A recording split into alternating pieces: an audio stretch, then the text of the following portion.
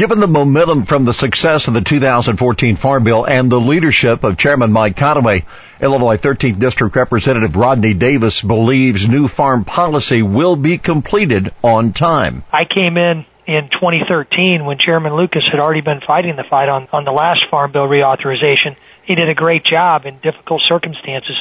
But because we've had so much success with the last bill, because Chairman Conaway is so dedicated to keeping things on schedule, he's somebody that is forcing us as subcommittee chairman to begin the preparation process to ensure that we do everything we can to have no extensions so that we get this done before 2018's up. While party lines have divided the House over other controversial issues like health care and taxes, Davis says the divide of the House Agriculture Committee seldom falls on straight party lines. Well, one thing about the House Ag Committee, and I learned this pretty quickly during the last Farm Bill, is it's not necessarily partisanship that defines where the votes are and during the markup and even on the House floor.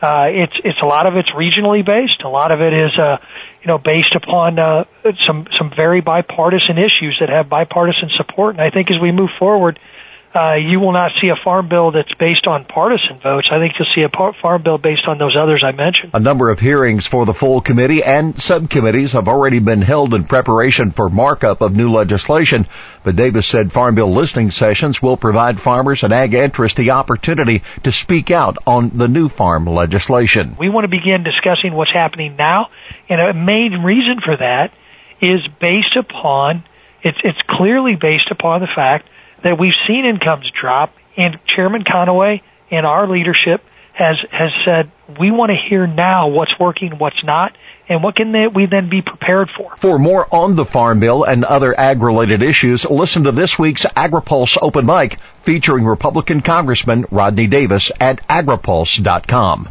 For AgriPulse, I'm Jeff Nally.